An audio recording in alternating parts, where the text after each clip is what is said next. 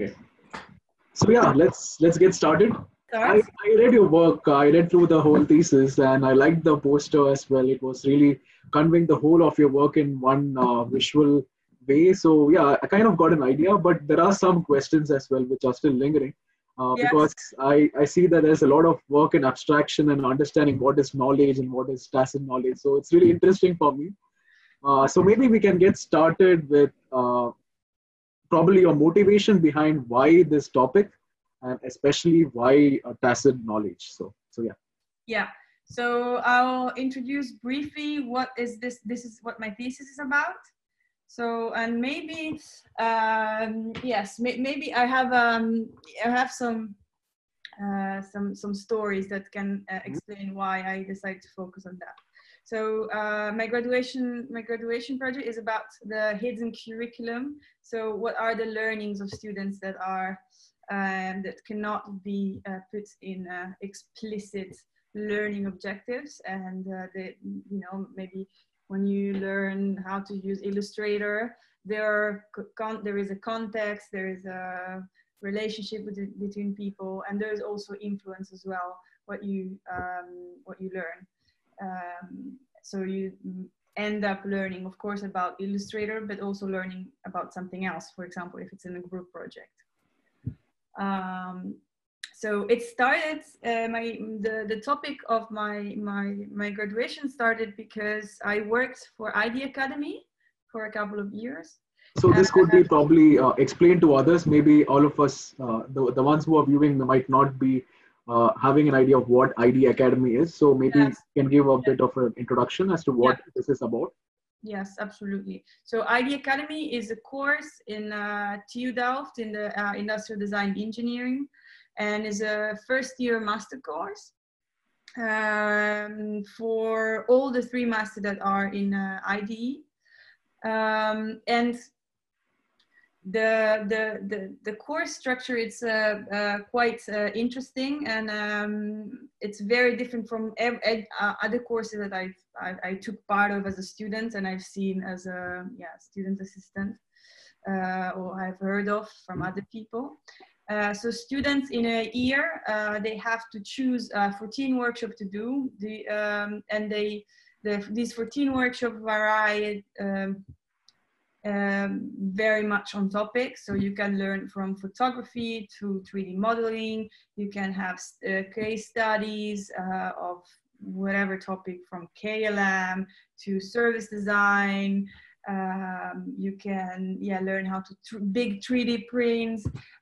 We had, for example, one workshop on podcasting with Donald Norman.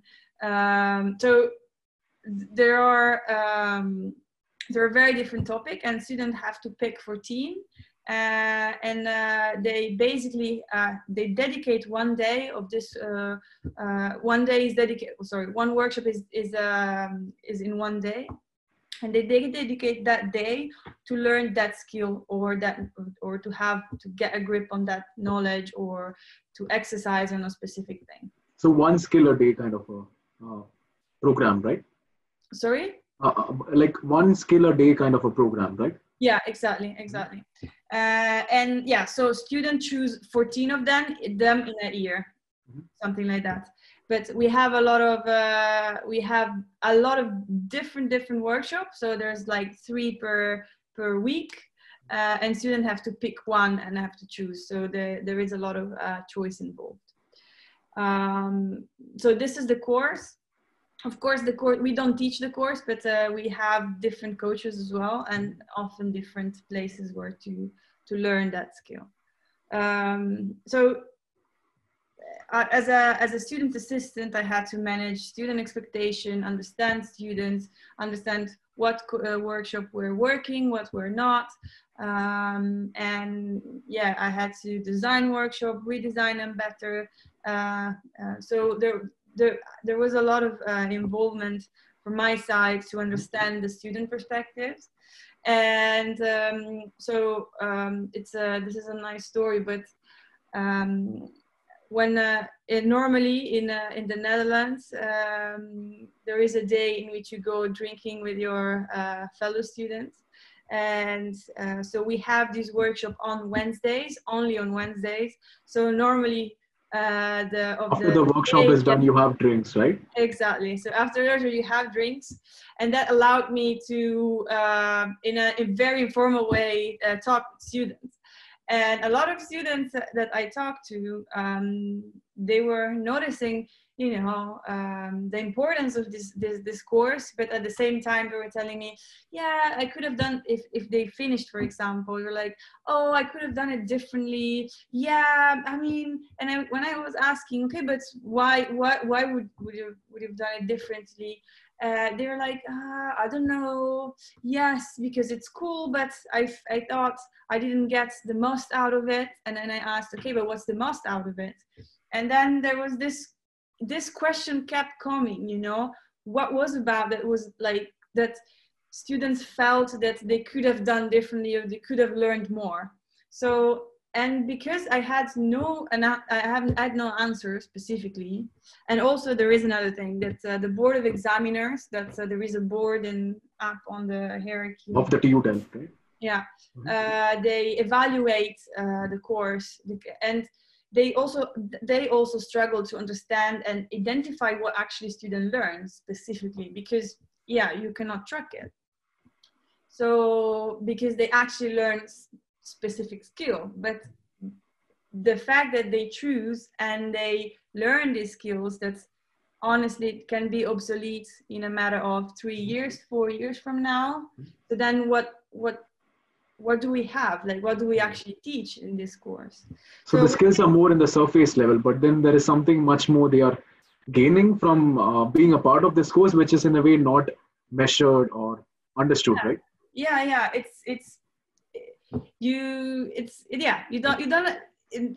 You kind of know, because everybody has this idea of like, well, helps you to choose, right? Or helps you to explore, or, you know, but there is no, you cannot prove it, you know, you can just assume it. And there is a common sense. Every time I talk to people, you know, there's like, yeah, I choose between what I want or maybe what I need.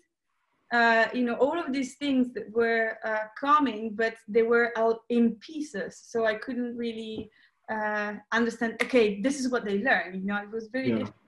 That's why. Also, I think the course, like the courses which are offered like every week, it's something really different, right? And it is even the next year, the whole program, the skills which are being offered are also totally new and different. So I was like really wondering as to how you, in an educational perspective, how do you really know that these are the skills which they learn? Because it might also be that these might get obsolete, and as you said, right? Yeah, exactly. But then I think if we, this is why I decided to look at this hidden curriculum, because it shifts completely. It's not focused on the skill per se, but it's focused on a I think, or a deeper or a higher level, how do you want to see it. But it just shifted the question, because if the skills are not the important things, then what ID Academy is teaching? Because honestly, not one single student followed the same workshop as the other one. So yeah, how, you know, what are we teaching then? So I think looking at the hidden curriculum, I think helped to shift the question from we teach these skills, or students learn these skills, to a more holistic approach, I'd say. So yeah, maybe now we can get to the aspect of defining tacit knowledge, and if it's possible for others to understand, because it's really difficult to grasp. Yes, I agree. So it's still difficult to explain it, to understand it. Every time I you know, review and read about it, I'm always questioning, is this the right way to go? Or have I considered everything enough? But so I can talk about my experience, but I can assure you there are much more experienced and knowledgeable people to talk about tacit knowledge. But how do you define it? I think yes, with all your readings and observations so yes, far. yes. So there like in general, tacit knowledge is all the kind of knowledge that you cannot explain verbally or numerical. Yeah. So it might be really difficult to explain something which cannot be explained verbally. Yeah. But please, normally I talk a lot in a very not philosophical way, but like very up in the air. So Yeah, we can go on. Yeah, Yes. bring me down if necessary. Mm-hmm. But so a very concrete example that I can give you in terms of the basic tacit knowledge is I'm driving a car and I learn how to drive the car, right? I know where the gear needs to be and my feet where they needs to be and blah, blah, blah. So those are explicit learnings I have. But honestly, every person that drives a car tells you that you actually learn how to drive a car after you get the driver license, right? So all of the small things that are you can't describe, that they are there. So you can talk. Well, we can describe this, right? We can describe that we have to hold our hands in this way and we need to press the brake in certain cases. But why is it difficult to explain, or is it something much more deeper in terms of your own? No, well, again, there are so tacit knowledge. There are levels also. So there are some views. For example, people that work with EI, they always talk about tacit knowledge as something that hasn't been explicit yet. So they say, okay, as human being, we cannot, keep thinking about everything to know exactly in detail, to know exactly what to do and how we do it, because otherwise, it would take too much time, to just, how do you walk? When do you know when it's time to run or to walk if you need to go somewhere, for example? So but there are also other views in which they say that everything is tacit, so everything is tacit knowledge, and we can actually describe a little part of it. And an example, language. So again, you learn a language, but actually when you learn the real language is when you are within the context, within the people that speak the English, for example. So as if you learn the grammar, so let's see like that. So the grammar behind a language, that's explicit knowledge. But then how you speak and all of that way of saying that you can make it explicit, like, like there is a dictionary and with way of saying, for example. But when to use it, when to use a way of saying, like, okay, there is an English way of saying that that's not my cup of tea, yeah? Okay, that's not my cup of tea, yeah. Yeah, so now we made it explicit, right? We put this in an explicit way. But when you use it, you absolutely don't think about it. It's just a way of saying, and it's just something that you experience. So to give you another example, if you go on if you're a manager in a big company, so this is why, for example, in knowledge management, this tacit knowledge is extremely studied, because it gives a kind of a advantage. Understanding that type of tacit knowledge really gives an advantage of to innovate and to understand your company. Because, like, if you are a manager, you know that in certain moments, and that's also is influenced with intuition as well. it's very entwined, these two topics, I think. And I think I see a lot of applications in management theory as well, right? In terms of management studies, they really most of it is external, let's say presentation or oral skills, but there is much more to it. The way they are interacting with others, there are subtle things which are not really explained as a part of the course, maybe, right? Yeah, yeah. So, but so for example, if you're a manager, you start, you know, understanding when to say what. And then you start learning about the people you're talking to, and you understand your customers.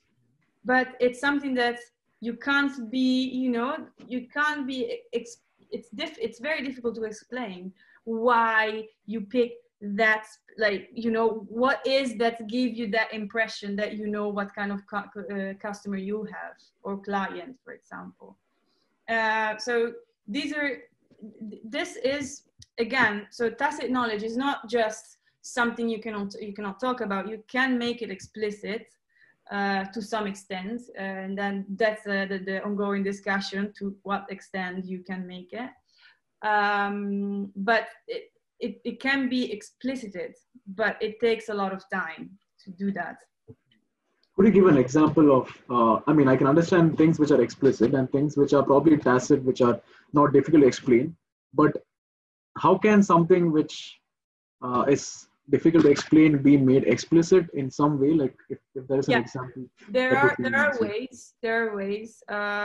So there is so there are many methods to explicit this, but maybe I can give you an example that's quite interesting. So I have a boyfriend. I have an English boyfriend, and I am Italian. And so there was a very short. To make a very long story short, there was this friend of him that I didn't understand what kind of a relationship was there, and she didn't follow certain steps that as Italian I would expect it. So the steps where I got jealous about this girl because in Italy, if you are a friend of a guy, if you're a girlfriend of a guy, what you do it's you normally try to make comfortable the new partner in a way that, hey, we are only friends, and that's very tacit, right? It's extremely tacit. And it's difficult to say, right? You can't just say this to the person as well. You need to show it. Yeah, but you don't action, even, right? Yeah, but you don't even realize that you have that, because at that time I didn't, you know. And then when I talked to my friend and another Italian girlfriend, then that kicked, because we had different perspectives on that topic, because he was like, yeah, but why you were so jealous, you know? Like, and I was like, I don't know, like she didn't do what I expected, right? But then I wasn't able to manifest what I was expecting, aka her give me the acknowledgement that she's only a friend, you know?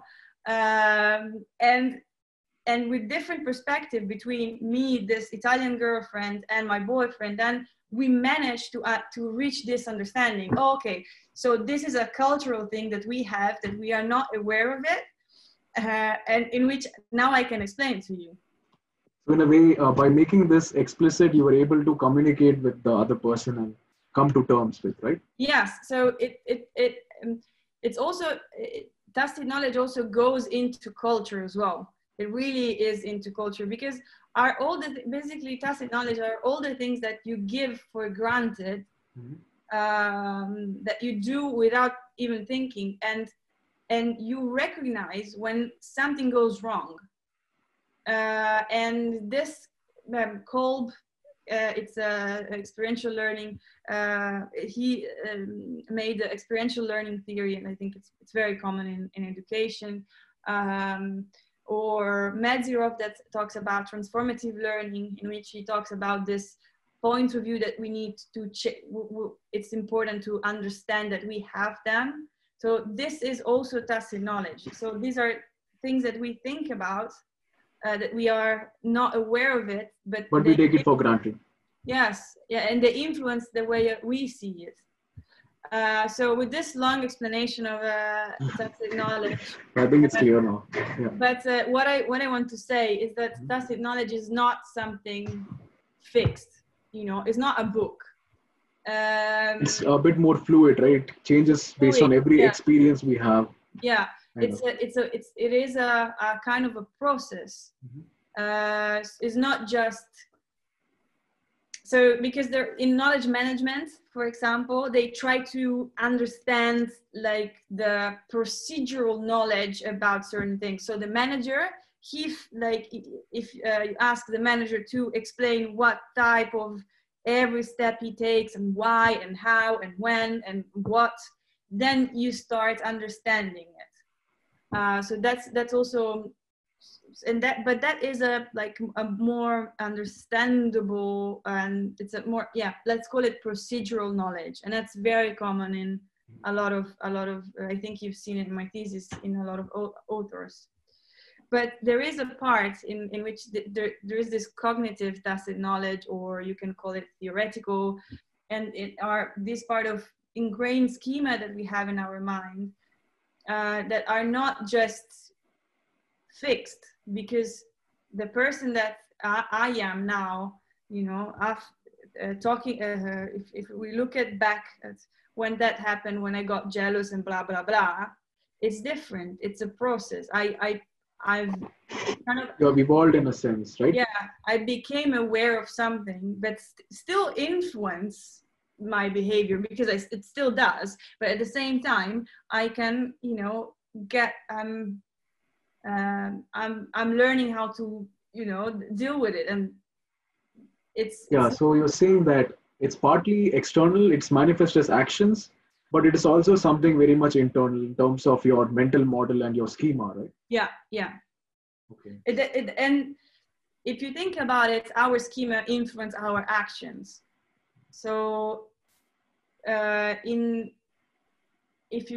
so that's also, they're not extremely separated.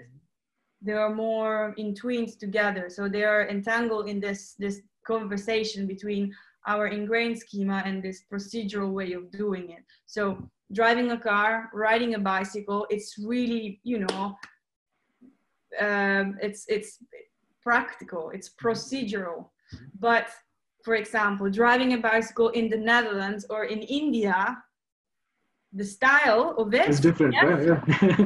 That's more cognitive, you know, like more like it's your culture where you are in that makes you how you drive, and you can only discover when you have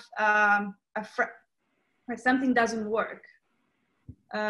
When you know there is a tension, then there is the opportunity, let's say like that, to discover this tacit knowledge, if you start thinking about it, if you reflect. So that's something which I was trying to understand more. When you say a tension happening, and how do you discover using this attention? If you could explain a bit more. Yes, of course. So the tension can be, for example, I am in the Netherlands. I know how to drive a car in the Netherlands. I go to Italy. Italians are extremely different. Or I go in India. Oh man, it's even different, right? So these are moments of tension. But in the moment you ask yourself why, so you start reflecting on. It's a sort of laddering. You have to do this. You know, it's in the end. A lot of authors talk about reflection and breaking down the things that you give for granted. You start, you know, breaking down. If it's procedural for the manager, or if it's very theoretical, it's still very important to, when you have this breaking moment, to use it to this tension moment in which something doesn't work. Okay, why doesn't work? To start questioning yourself. For instance, with the same instant which you had, right? With trying to understand the body language of your boyfriend's friend. So was it similar? Like, was it a case of you were made aware of your own self by means of attention? Is it some kind of an interpretation of that? I couldn't hear you properly. Sorry. Is the audio clear? Yeah. I missed the part. 1 second. Yeah, is it audible now? Is it better? Mm-hmm. Yeah, so I was just wondering, so you mentioned this example previously, right, with respect to you becoming more aware of this. So is it some kind of an example of having attention because you reflected then because there was some difference? Yeah. Okay. It just brings you, so if something doesn't work, Mm-hmm. it brings attention to you, right? So if there is something different, it brings attention. Mm-hmm. From let's talk about food, you know, if you have good pasta and then you have mayonnaise on it, and us as Italian, we don't put mayonnaise in pasta. It's just you just lose your passport, you know, if you do that. And it's a moment of tension, like, okay, why are you putting pasta on that? You know, when there is something that doesn't work, that it doesn't work in your kind of in your mind, you know, like how you expect, then it's a trigger that you can use. Mm-hmm. And that's basically the moment of tension. That's I decided, okay, I need to find a way to create this moment of tension. But it's not easy. It's not an easy job, also because there are so if you look at the experiential model of Kolb, and you know, he creates these 4 areas of people of way of learning, and some people score higher in certain part and some people score less. For example, you know, you can be a good conceptualizer or a very good doer but not think that much. So there are people that are more willing and interested in thinking and rethinking, and there are people who are whatever, I don't care, you know. And so there are differences in people, and there are differences so also in the results I had from these 2 I created. So for some people it really works, for other works less, and that's fair enough. So before we get into this aspect of your design of the tool, I was also really interested to know from your background. So in terms of doing a design for interaction masters and specializing on in terms of knowledge management, say, right? So I'm like really curious to know how you navigated the fuzzy front end. And I presume there was a lot of abstraction in the very beginning, so the first few months. So how did you really come to what you're doing right now? Yes. So imagine I came from, oh, there is something interesting that is called the tacit knowledge. I want to discover this. To here, yes, it's been a very long journey, I have to admit. And I'd say the first month when you start, you know, learning about this, and honestly, there is so much knowledge about tacit knowledge, and that's very funny. But a lot of people studying tacit knowledge, and then you're trying to figure out what this is. And in design education, because it's where I'm working, I really had to identify. I think that was for me was the moment in which I realized, okay, that's what I'm actually doing. I had to realize that tacit knowledge is so extended and so universal, or at least on Earth, it's universal. That I had to take this tacit knowledge and then look at the design and the educational part. So that's when I realized, but it was already a couple of months after. I mean, I used a research design approach. So that means that you start doing things and experimenting, and then you start understanding what you're getting out. And because the main question I had as a research project was, okay, but how can I unveil the hidden curriculum? So just to, I think I didn't mention, but tacit knowledge, it's a way to say, it's the, I call it, it's the tacit, tacit knowledge is the hidden curriculum. And it's basically tacit knowledge in design education. It is in education in general, because it's not the first, it's not only in education.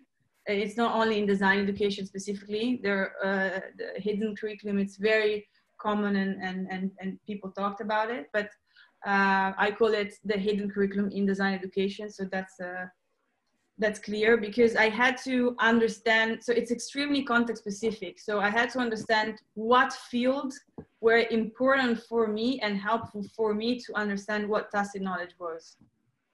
So what would have been different if you had, let's say, done a master's in knowledge management, or let's say management studies? So they would have had a different approach towards, let's say, defining the scope and coming up with something concrete, right? So through this background which you have, what were the ways in which you transferred the knowledge into this thesis of yours?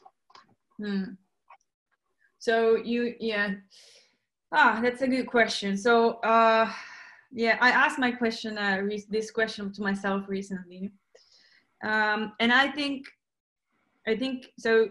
You have the scary part here is that like there are much more knowledgeable people to talk about this than I am. But from my personal opinion, I think there are different ways of doing research.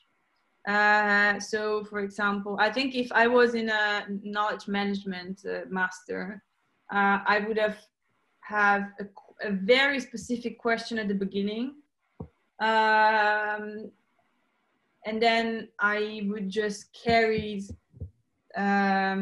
experiments, but not in the context. So like not in the real world, but more not in situ, but in vitro. Let's call it that. So in vitro is when you have this research that you do, but it's it's not in reality.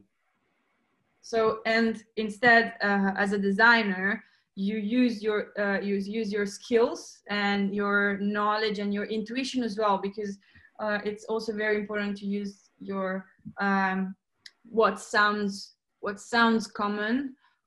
That's very slippery on tacit knowledge, because that's also, it's very very mixed. But I think the designer, sorry for the sound, that's a message. I will turn this off. So disturbed. Just a second. Just switching off my phone.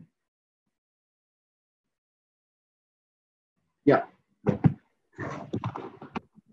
But I think as a designer, when you do research, you have a very small idea and you can put it into practice. It's so easy, you know?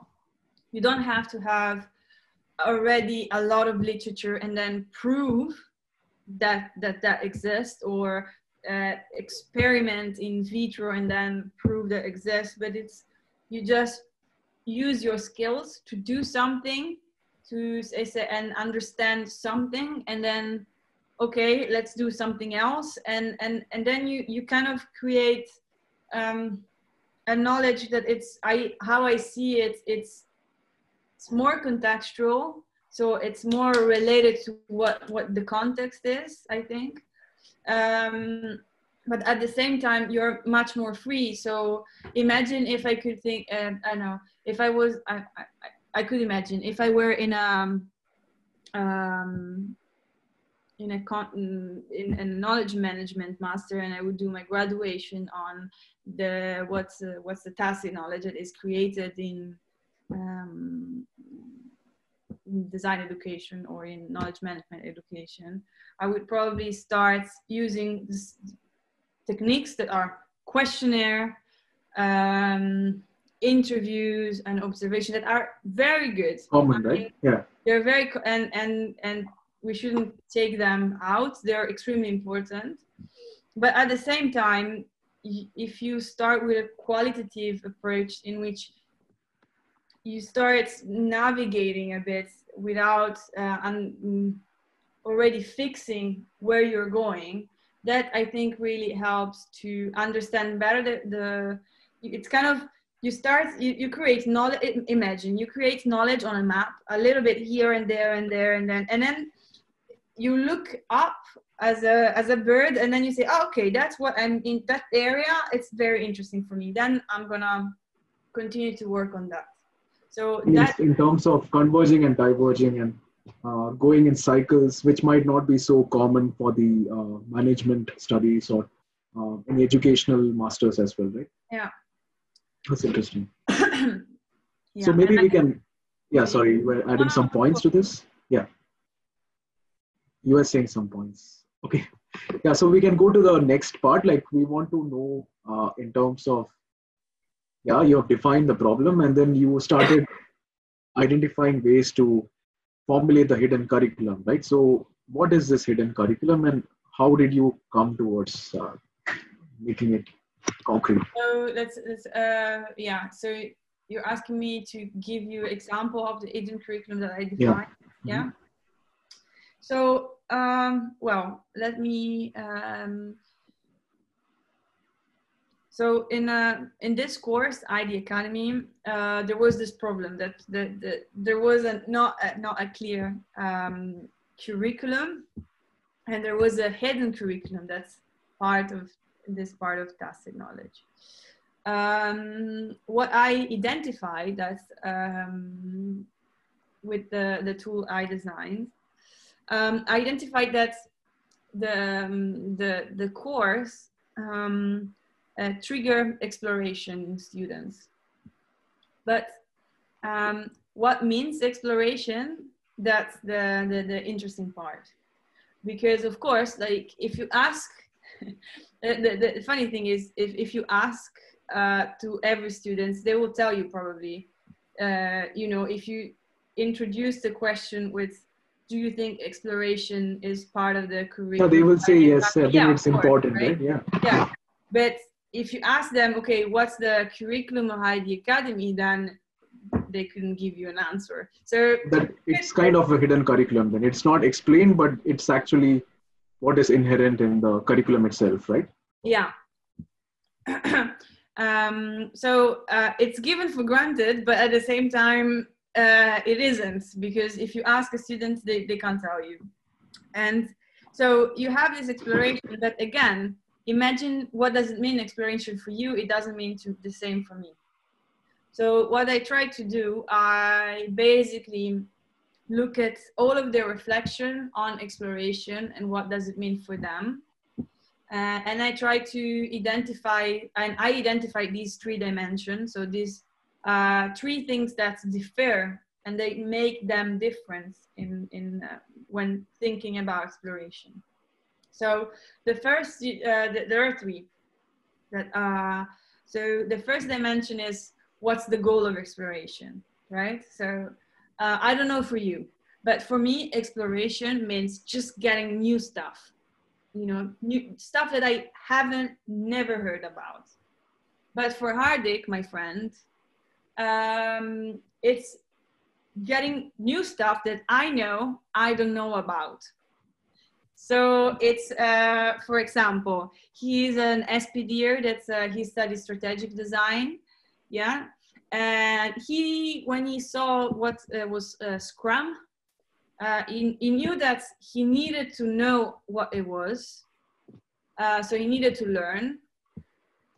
And that was his exploration. So like your exploration is, it's for your profession, it's for the things that you don't know. For example, Scrum. For me, so when unknown, right? Like for Hardik, it's more of a known unknown. Yeah, for Hardik, it's the known unknown. Yeah. And for me, it's the unknown. That, for example, when I heard about, I still remember that. So when there was a coding for designers, I was like, oh yeah, let's go for that. You know, like I had no idea what coding was. It wasn't coding for EI, you know, two things that I had no idea. And I was like, yeah, let's do. And it was cool. It was very interesting for me as well. That was something that I had no idea what it was about. So the second dimension, it's more related to your attitude. So there are people that in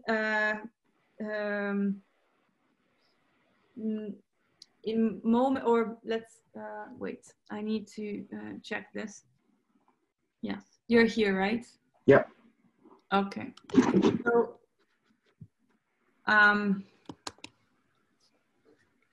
these are you are here now, or so the first dimension was exactly the goal. So what's the perceived goal or aspiration? So create an expertise, or a novelty. So unknown versus known unknown. The second was confirming. It's what's your attitude. So it's more yes, sorry, related to what kind of what's the way you explore. And some people are the attitude is towards this uncertainty. So if you look at if I move the arrow, you can see it, right? So Yeah. if you look here, you can see that this is an extreme. This is a reflection of a student, and he says, I don't care a lot about what a workshop can bring to me. I enjoy the casual exploration.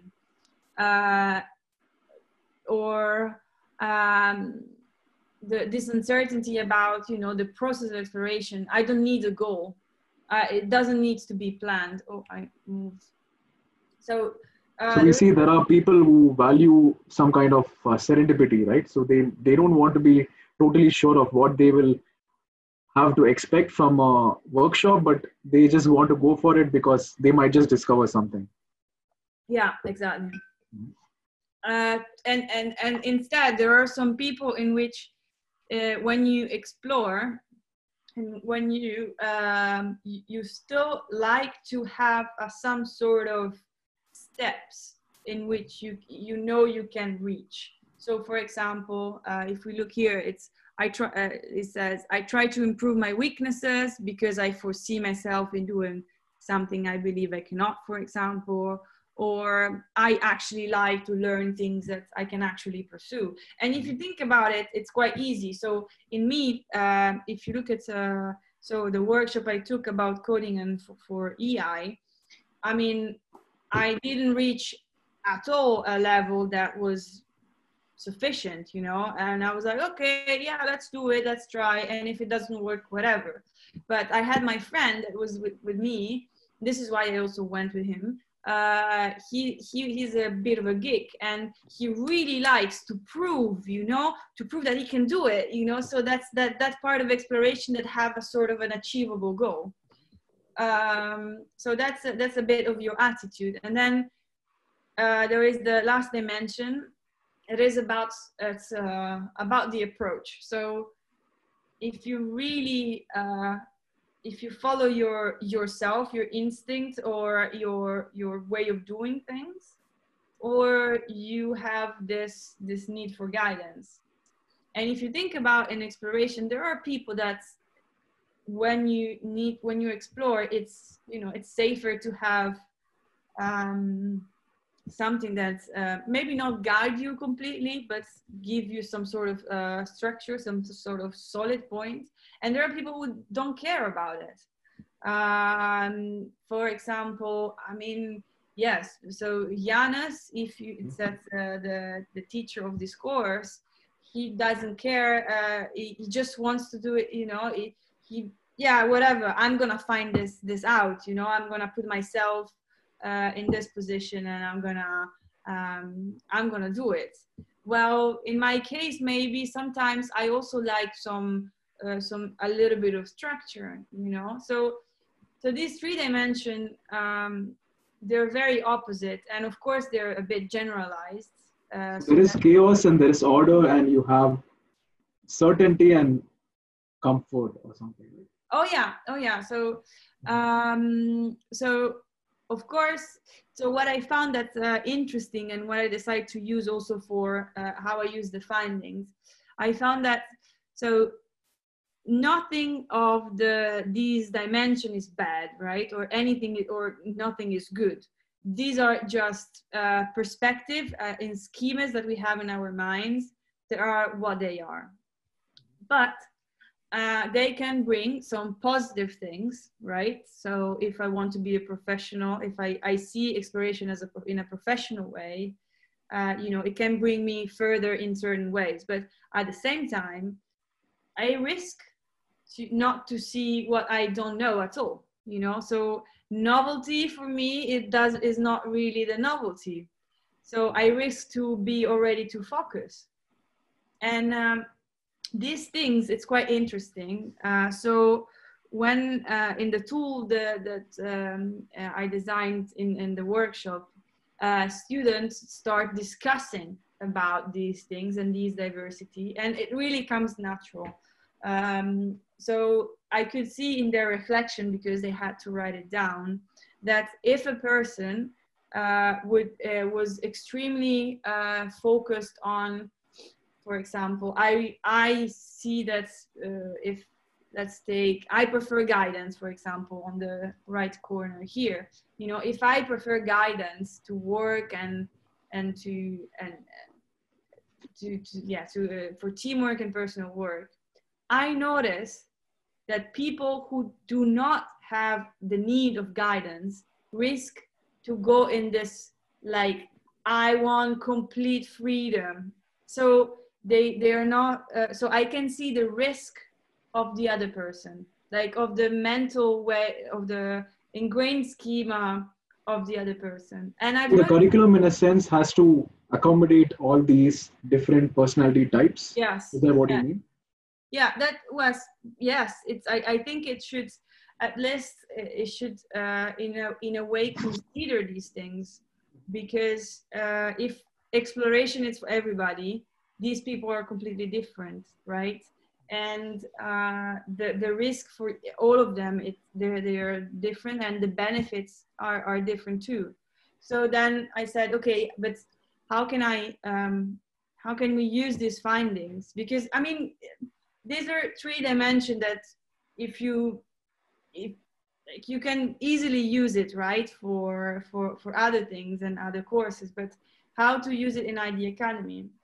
So I use these dimensions to create discussion between the students to define somehow where they were at. So maybe I can,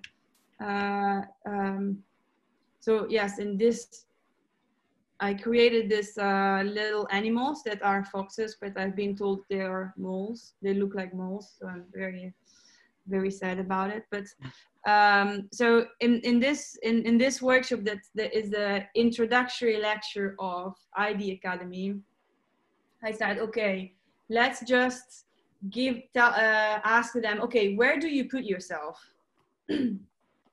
And then students put themselves, okay, I like novelty, I like this, I like that. And then they started discussing. And they started discussing about what were the benefits and the risk of each ways of seeing things and each way of having this goal, etc. And then in the end, it was fun, because a lot of students, they told me like, well, you know what? In the end, we've noticed that the risks can also be the benefits. And I was like, yes, that's true. Actually, it's you know, it's both. But the most important thing is that you are aware of these way of seeing it. And I don't have an answer in, you know, how can we make it? How can we teach accordingly for these students? That I don't have it as an answer. I think it would be very interesting. So this, like, creating experience, creating context in which these diversities are took into consideration, that would be extremely interesting. I'm not entirely sure how we could do it. But so in my case, I just introduced to the students these concepts, and then it's up to them if they want to continue thinking about it or not. So when you say introducing some concepts, it is in terms of these personality types, the qualities, and trying to reflect on where they belong. Yeah. In this axis. Also, if you could explain other ways in which for instance, you had described certain tools for unveiling tacit knowledge and other aspects, right? So, is it somehow can it be translated to for an individual as well, like? For what? For an individual, like this is specifically for the course which you have with Idea Academy. Absolutely, absolutely. Okay. Yes, so not this specific exercise. So this is more like just a discussion about the three things and how do you deal with these things. But the tool that I designed. So the tool, it's I can show maybe a picture.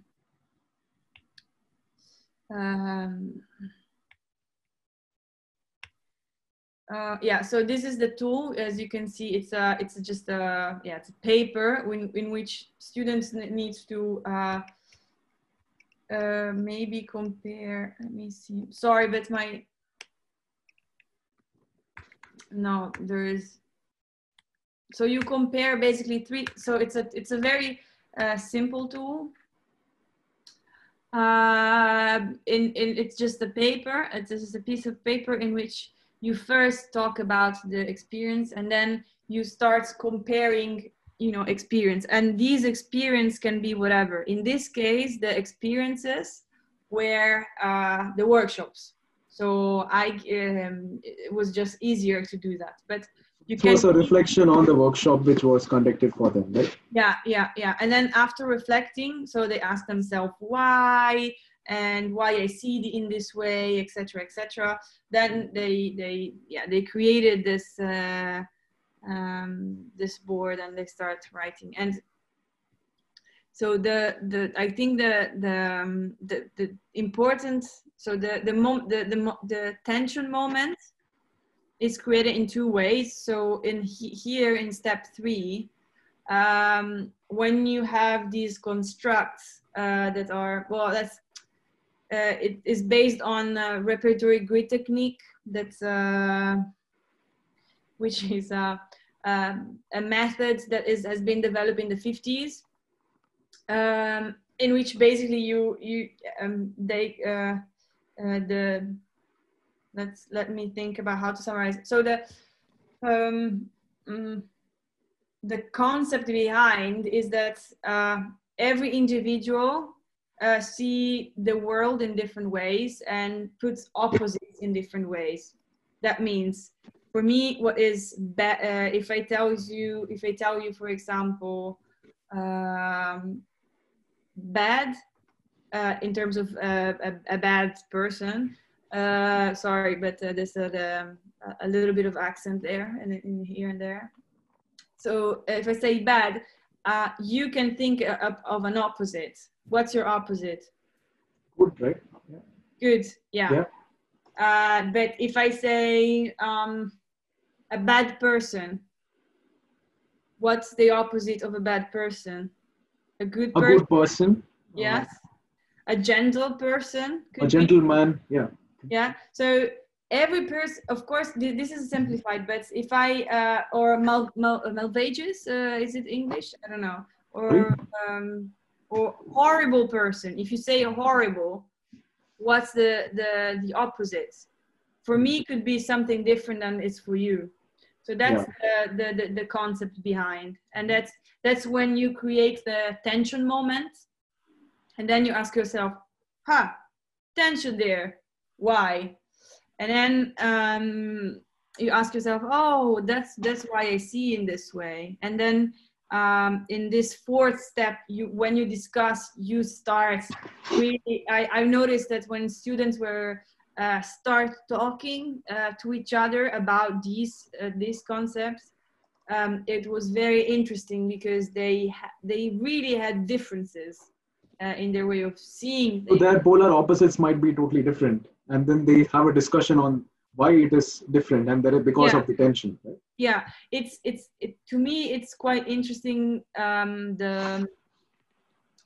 do you say, the fact that this tool, it's extremely open, because students had to find their own workshop, so it wasn't forced in any direction. So basically the concept that you the opposites that you create are really up to you. So every time is a big question mark in what's gonna happen and what data I'm going to get, you know, and so I had, for example, so these boards are for 4 people. So and you can see that on certain boards, students were discussing a lot on yes people, no people, what you can learn from people, why do you learn from people, I really like the interaction, what are my social skills, you know. And this is an example, but and they had a lot of discussion about the use of people in these workshops.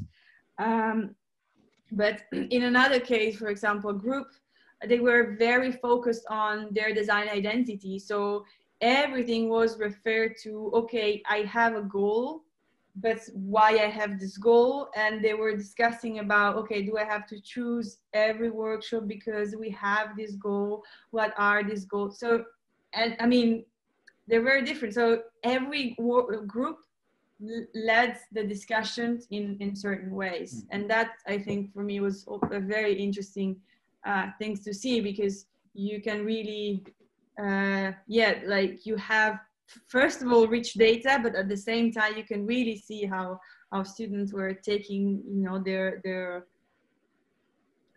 own independent discussion. What would you say as the key takeaways from your thesis?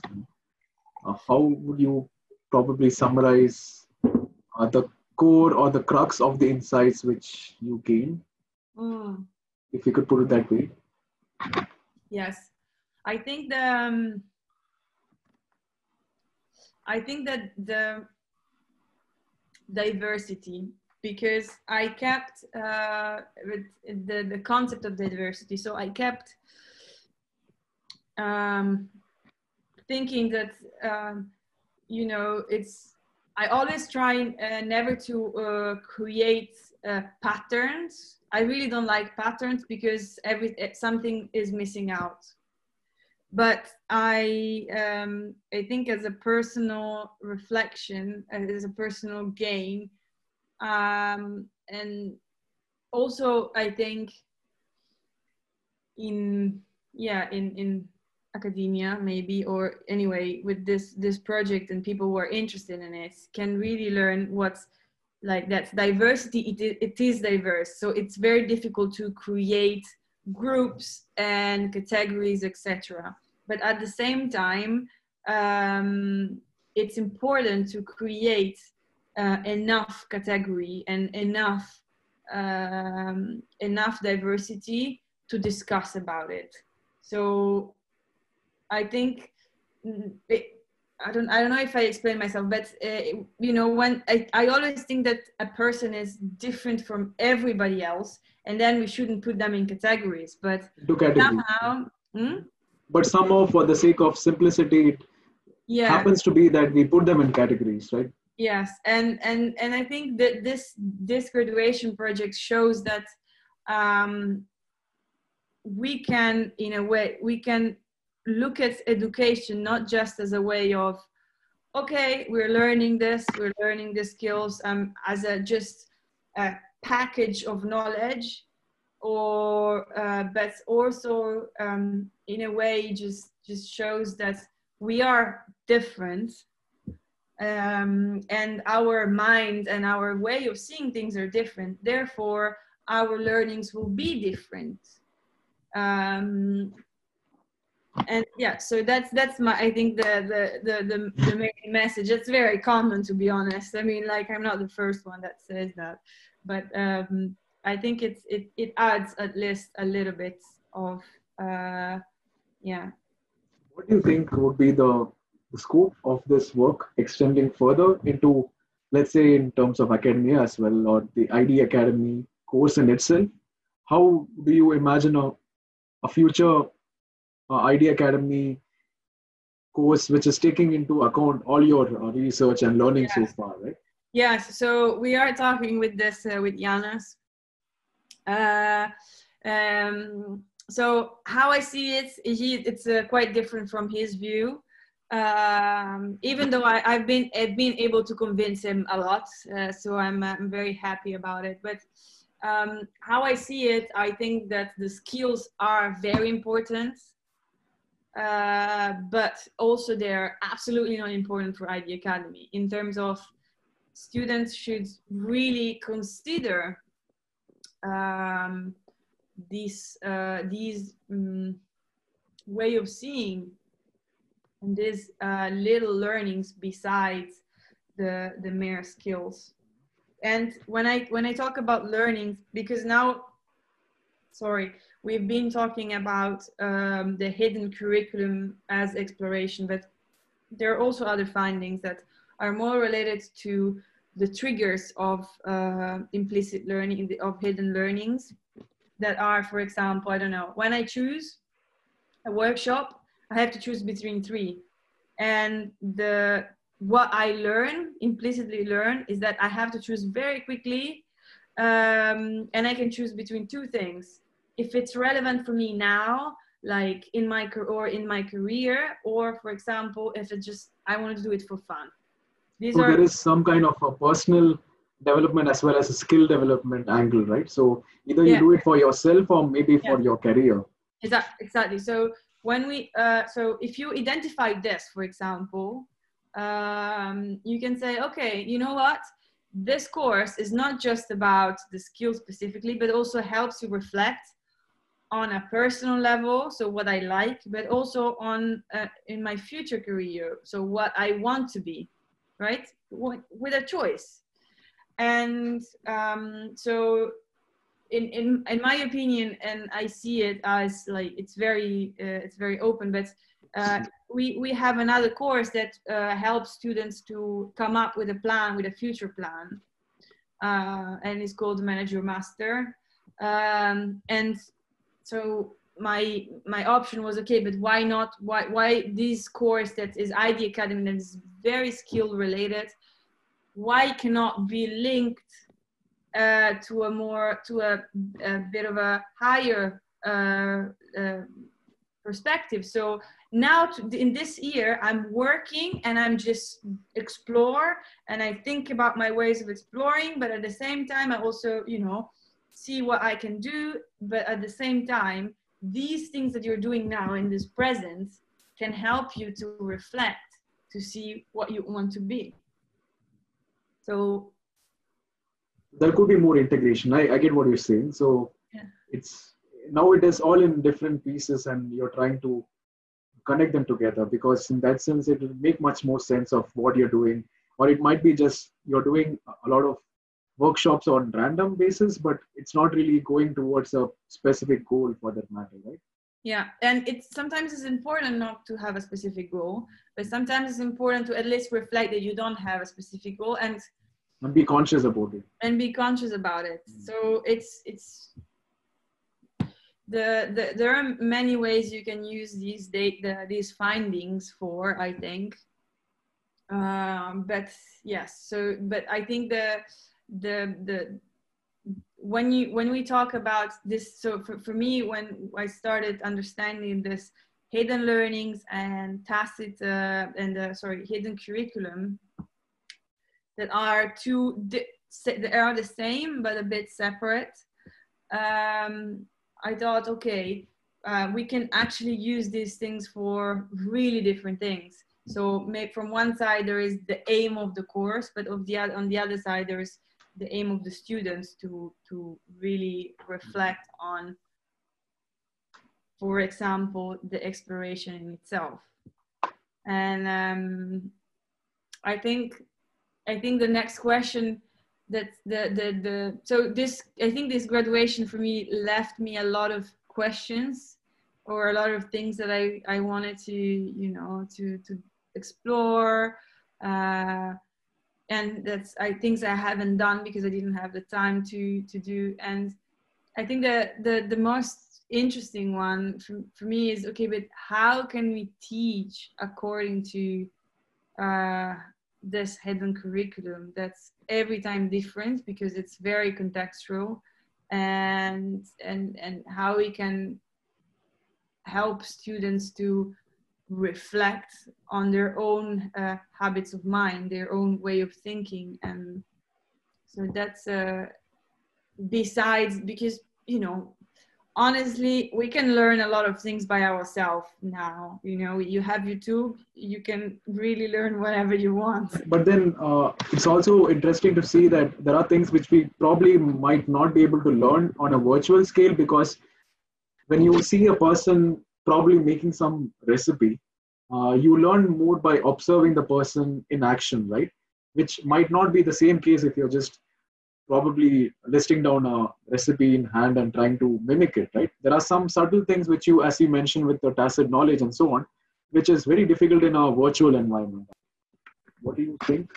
I agree. I mean, there is some work related to it already.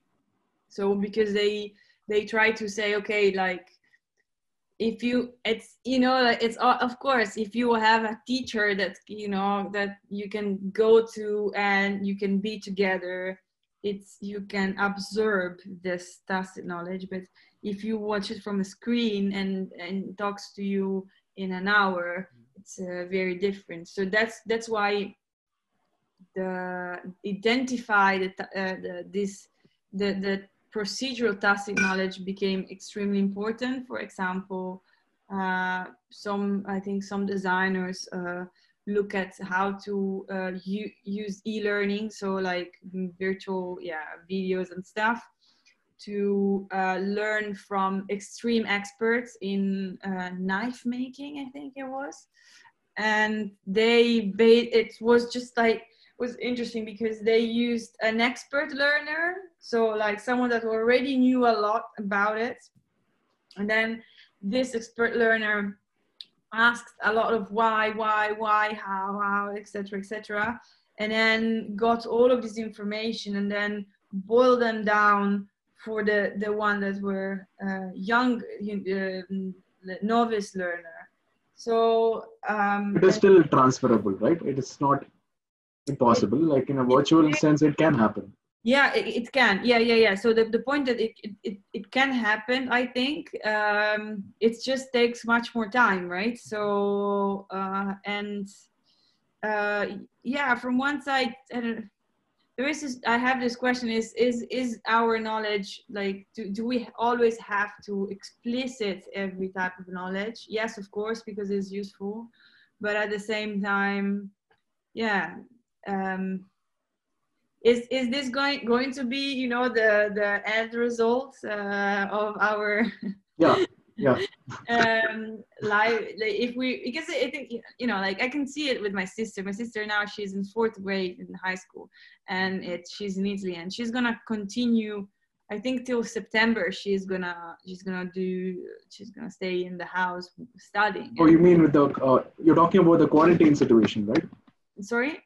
Are you talking about the situation right now, which we have? Okay, exactly. Okay. So but just imagine, you know, like, you have, like, what are actually, so now my sister is learning things from a computer, but so we are not ready. So we haven't, it's funny because I think we haven't reached enough awareness about this tacit knowledge we give to students, and we just say, oh yeah, that is not cool enough, the e-learning, or it's weird, it's a bit, you know, something is missing. It's true, something is missing, and that's tacit knowledge, and you can break it down a lot if you you know, do all that procedure, but it's a long procedure, and people don't have for now any idea, I think, about what actually is this tacit knowledge and how. Because I think with the research which you have done in these cases right now with the lockdown situation where literally everything is being done, practiced, and even learned on your laptop or a screen, right? So if you are able to externalize these things which are very tacit in nature, it makes the people who are designing curriculums, education experts, really more aware of what we should focus and understand for the students as well, right? Yeah. I think it has really high value in even these situations right now which we are facing. Yeah, but again, like, so I don't want to convey the wrong message that I think, you know, like skills, knowledge are extremely important. Like the explicit knowledge, it's very important. It's just that so I don't want to say, oh yeah, you know, like everything should go on more on the hidden curriculum or only on the hidden curriculum. But I think if you integrate the hidden curriculum, then, you know, some people consider the hidden curriculum as personal development. You can call it experiential learning if you want, or transformative learning. You can call it as much anything you want. Yeah. Because in the end, it's the same. I did some literature review, and it's honestly the same. But if you at least consider that, it really could, I think, help also, you know, students to be a bit more aware of how they see things, and if how they see things actually is, it's good for them. If you know, if, oh, I see it always as a professional. Wait a moment, is this like really what I want? If it's that what I want, that's perfect. But if it's not, maybe, you know, you have the possibility to to reconsider a bit your own way of learning. And I think, yes, as a procedural tacit knowledge, yeah, I think there's also going to be a lot of work to do. Celeste, thank you so much for joining. It's a big pleasure for us. Well, I hope I haven't talked too much. No, it's perfect. I think we covered in deep with all your work and also the impact and implications of your research, right? So also wish you the best with your thesis defense. I hope it is also, is it happening virtually or? Oh, yes. On Zoom, is it happening on Zoom? Yeah, it's gonna happen on Zoom, probably in this room again. All right. And it's gonna good luck. Yes, thanks. I will send you the link on Zoom if you. Sure. Okay. All right. Yes. Thank you very much for also letting me talk about this. Yeah. Yeah. Thanks. Yeah. And all right. Good luck very much. Bye. Yeah. Bye. Thank you. Yeah.